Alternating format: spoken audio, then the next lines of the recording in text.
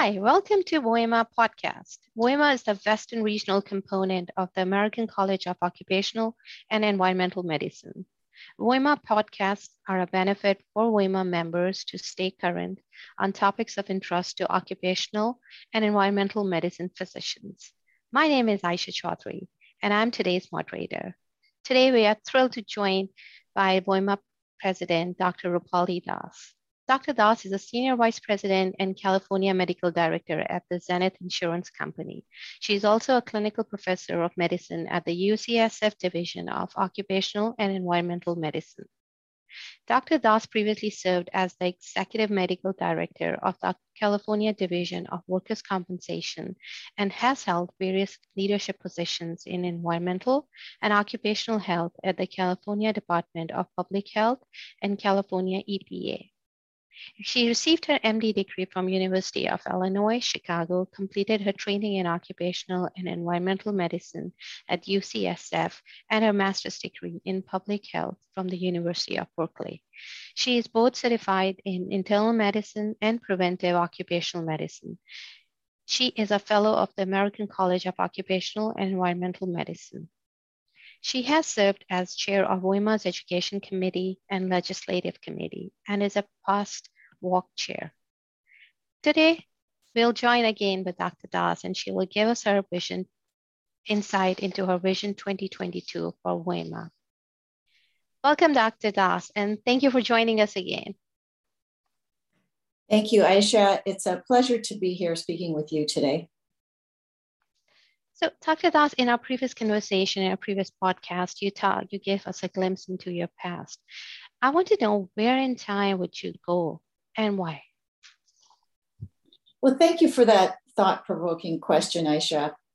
Your question actually reminds me of a beautiful quote that a friend just sent me in a letter that I received the other day. It's a quote by the influential English artist William Morris, who came up with these beautiful wallpaper designs that you may have seen.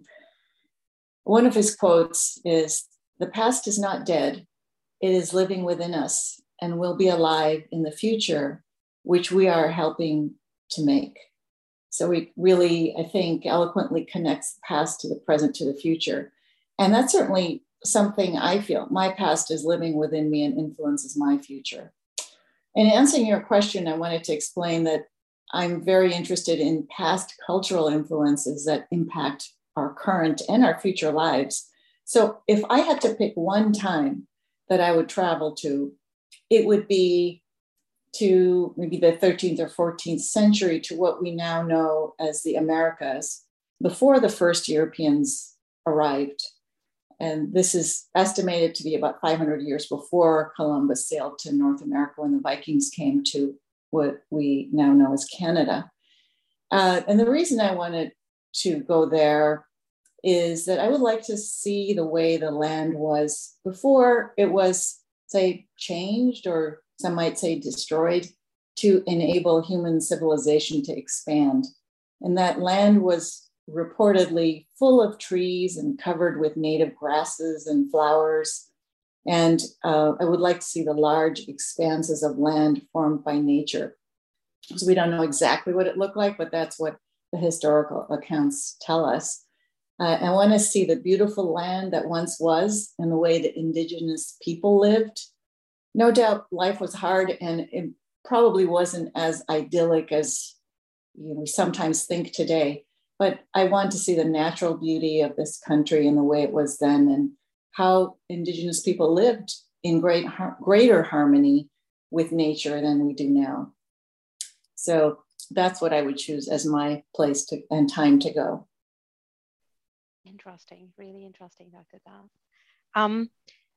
Just looking at your past achievements, you have worked a lot on pesticides, toxicology.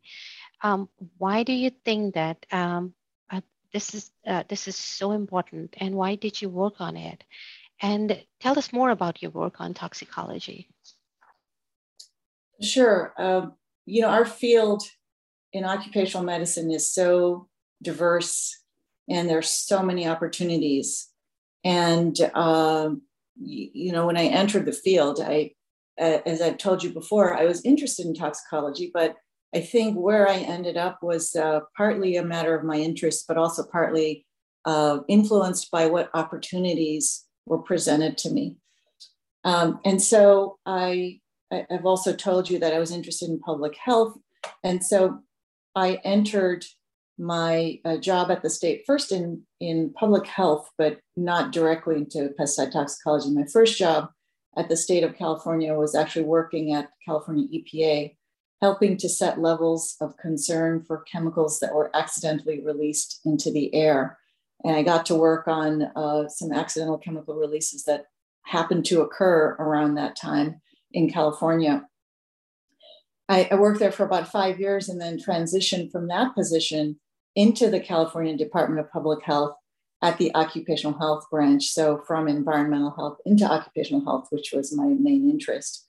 And I joined a team of researchers who were working on some CDC grants, looking at tracking certain occupational conditions. And they had just recently obtained a CDC NIOSH grant to conduct surveillance or tracking of occupational pesticide illness in California. And so I got in at the very ground level of that grant. It was a multi-state program. So California was one of many other states, or a few other states, who received that grant. And it was called the SENSOR program. And SENSOR stands for Sentinel Event Notification System for Occupational Risks. And the program sought to track pesticide illness events, detect new types of pesticide hazards, and recommend actions to prevent future illness. This is really the intent of surveillance in public health. And so I led that SENSOR pesticides program for 10 years. And our focus was on tracking pesticide illness events initially, primarily in farm workers and in agricultural settings around the state.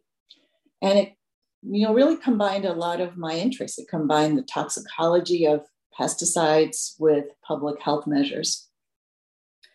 And so because our focus was initially on farm workers, we looked at pesticides that they were exposed to, but eventually our interest expanded to other pesticides, including disinfectants, primarily bleach, and which in numbers, the disinfectants account for the highest number of pesticide illness events, but we didn't really focus on that because really toxicologically, they're not that interesting and they weren't that unusual. As part of my work tracking and investigating pesticide illness events among farm workers, I spent quite a bit of time traveling to the Central Valley of California particularly, but also other parts of California. And I was able to interview farm workers, pesticide applicators, the farmers or the owners of the land, as well as regulators. And the work itself involved collaborating with a multidisciplinary team of professionals, which included industrial hygienists who are part of the SENSOR program that I described, and epidemiologists, toxicologists, as well as people in other agencies, other professionals in other agencies, including the Department of Pesticide Regulation, the county agricultural commissioners, and the local health department public health officers. So it was not only toxicology, which is what originally drew me and made me interested in pesticide, but also this wide array of public health folks at the local level, the state level, and also at the federal level through our collaboration with CDC and NIOSH. So it actually was so interesting on so many different levels. One of the main tools we used to learn about pesticide illness was a tool you're familiar with, the Doctor's First Report, DFR. And this demonstrated the important role that primary treating physicians play in suspecting and diagnosing pesticide illness, because they were often the ones that would fill out these reports, or they're the ones who need to fill out these reports that we would then use to find out about pesticide illness events. And eventually, they also play a big role in preventing illness. because our project was focused on prevention, and we learned about these illness events through their reports. So I spent a lot of time traveling around the state, educating physicians, not only about pesticide illness, but also about reporting requirements. So I got to know the physicians around the state, in addition to the people I worked with. So as I said, I certainly learned a lot about pesticide toxicology and the different categories of pesticides. The cholinesterase inhibiting pesticides, for example, the organophosphates and carbamates, other classes of pesticides, including the pyrethroids, which are commonly used even at home, disinfectants like bleach, fumigants such as methyl bromide, which at the time was used a lot in the strawberry fields, but also used to fumigate homes. That's changed now to other fumigants like sulfurofluoride. Methyl bromide was banned from use because of its impacts on the environment. And also other classes of pesticides like rodenticides and glyphosate, which you might know as Roundup, which has gotten a lot of attention lately, and so many other classes. So it was really quite interesting from a toxicology perspective. And also, as I said, I learned about collaboration, about participatory research. So my work in tracking pesticide illness led to other projects that allowed me to do more work in public health.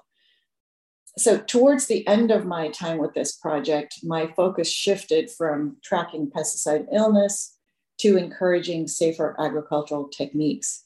And that transitioned to my personal life, and it really influenced me personally. And I started choosing more organic products for my family in not only food, but other organic products, because although my work revolved around workers and tracking illness in workers, I feel that consumers really sometimes drive what happens in the work process. By making product choices, we drive industry to change their work practices.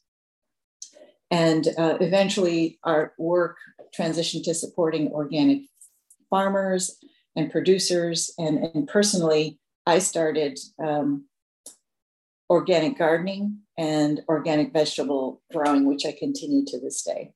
So I feel that something that's started as a personal interest in toxicology really kind of circled back in so many different ways to influence, I hope, influence the use of pesticides in California, and also influenced me and in the way I live my personal life. Very enlightening, Dr. Das. So from public health department to corporate world, what sparked that journey? Yeah, thank you. That's very interesting. And, I think one of the things that allowed that to happen is our field of occupational environmental medicine. We have such a diverse field, not only in terms of topics, as I mentioned before, but also in what we can do. We can work in public health. We can work in clinical practice like the majority of physicians. We can work in corporate settings at actual manufacturing companies and at insurance companies. And so we have this option to do so many different things. And some of us choose to remain in one field our entire lives, particularly, I think, for people who are in academics. They tend to remain academicians their entire lives. And others of us have personalities that gear us to exploration. And I think I'm one of those people who likes to try different things. I like to be a jack of all trades and to have the experience of working in a lot of different fields. And so I spent over 20 years working in government. Most of that time was in public health, in the California Department of Public Health, and in the California EPA, which is also a public health field in the environment. And I was very lucky to have had the opportunity to serve the people of California in those positions.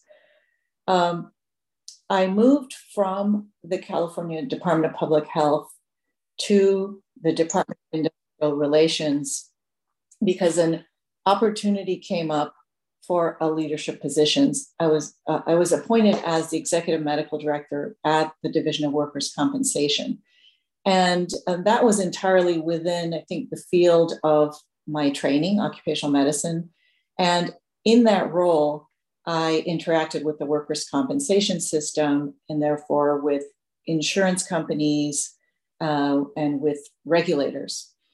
And that exposed me to the people who worked in insurance companies, and an opportunity came up for me to work at an insurance company that I thought really excelled in the way they worked with regulators and in treating injured workers as well as physicians. And so I was curious to see what it was like to work in a corporate setting, and to, I guess, to be on the risk management side as opposed to the risk assessment side, which in public health terms, when you work in a public health setting, you're primarily assessing risk, but you have less power, I think, to manage risk. And so I thought working in a corporate setting would not only be interesting from, exploratory side, but also to help me to manage risk. And so when that opportunity came up, I went for it. It was actually nerve-wracking to go from working in government to something I was familiar with pretty much my entire career to a corporate setting. It took a lot of thought, but in the end, I'm glad I did it because I did try something new, and I've been in this position for 6 years. And so again, I would say being an occupational health physician allows us to try a lot of different things. And I would encourage people to try opportunities, and nothing is irreversible. If a move is something that doesn't work out, life offers us lots of opportunities to go back to where we were. And so I thank you for that question. And as far as what sparked my journey, which from public health to the corporate setting. Awesome. Now we are coming to our rapid fire round. Are you ready, Dr. Das? I'm ready. Fire away. Okay. What's one thing you spend way too much and you don't regret? I spend a lot of time at work editing written documents. I love writing, but I'm very detail oriented in everything I do. And so when I review written documents, I spend a lot of time editing, and I love doing it. I think in my training, I worked with a lot of people who are very picky writers, and it taught me to be a good writer. And so I'm very particular about the written word and what goes out with my name on it. And in the end, I don't regret spending time editing documents. At home, I spend a lot of time gardening. I spend a lot of time caring for my orchids, vegetable gardening, and then reaping the fruits of my labor and cooking. And I don't regret doing that either. Good. What is your most productive part of the day? And what is your least productive part of the day? I am most focused and productive in the morning, and I'm definitely least productive after lunch in the postprandial slump, and sometimes right before I go to sleep because I'm trying to get so much done. What's your favorite music type? I love all kinds of music, from classical Western to classical instrumental Indian to hip hop, but I particularly love Brazilian music and Afro-Cuban jazz. What's your favorite sport to play? I'm probably going to give you a response that's a little atypical. I love dance of any kind from any culture. And I love to dance. It's interesting. Maybe we can do some kind of a dance at the walk too. Oh, that would be wonderful. Yeah. And their favorite sport to watch? Similarly, I love dance performances. Maybe dance is atypical as a sport because I don't think of it as competitive the way I like to watch it, but I really do enjoy dance performance. But in terms of traditional sports, I love to watch ice skating or diving, possibly because they are like dance. Tell us about your work. How do you maintain your work-life balance, Dr. Das? Yeah, thank you for asking that question, Aisha. I think it's important to have a priority. Balance is important, but priority is also important. And my priority is my family, but I'm also very passionate about my profession as well. So I am fortunate to have a family that understands the importance of having a career and supports me. And I would say I'm also very fortunate in being employed at a place that understands the value of having a work-life balance. I think balance depends on where you are in life. When my kids were young, my life revolved around them, around their schedule, and my routine was dictated by them. And however, a few years back, I think when my kids were still young, a back injury forced me to learn the value of self-care, physical activity, and mental harmony, and actually started the process of me making a lot of physical adjustments at work as well as at home. And so I had to constantly be balancing my needs with my work, even at work, because I had to use all this ergonomic equipment in order to work. Now my balance is all about incorporating all of what I've learned in my life in some level every day at work and at home.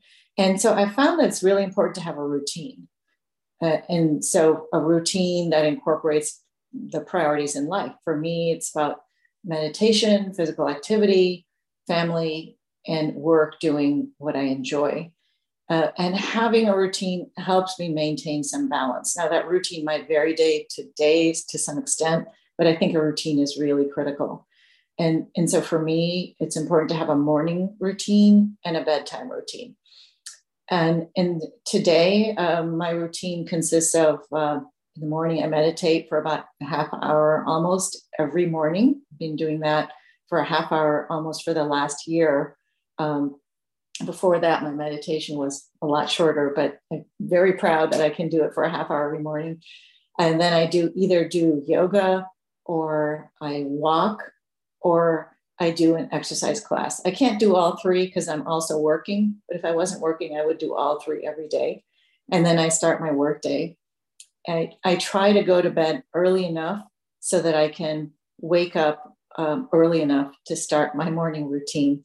I still find that there are some days when there are not enough hours to do everything, but I think I do the best I can. And that's what I would say to everybody, just do the best you can. Thank you, Dr. Das. It was a really very interesting conversation, and we will continue with you in our next session of our podcast. Thank you. Thank you so much, Aisha. I really appreciate the time you spent. It was a joy to speak with you.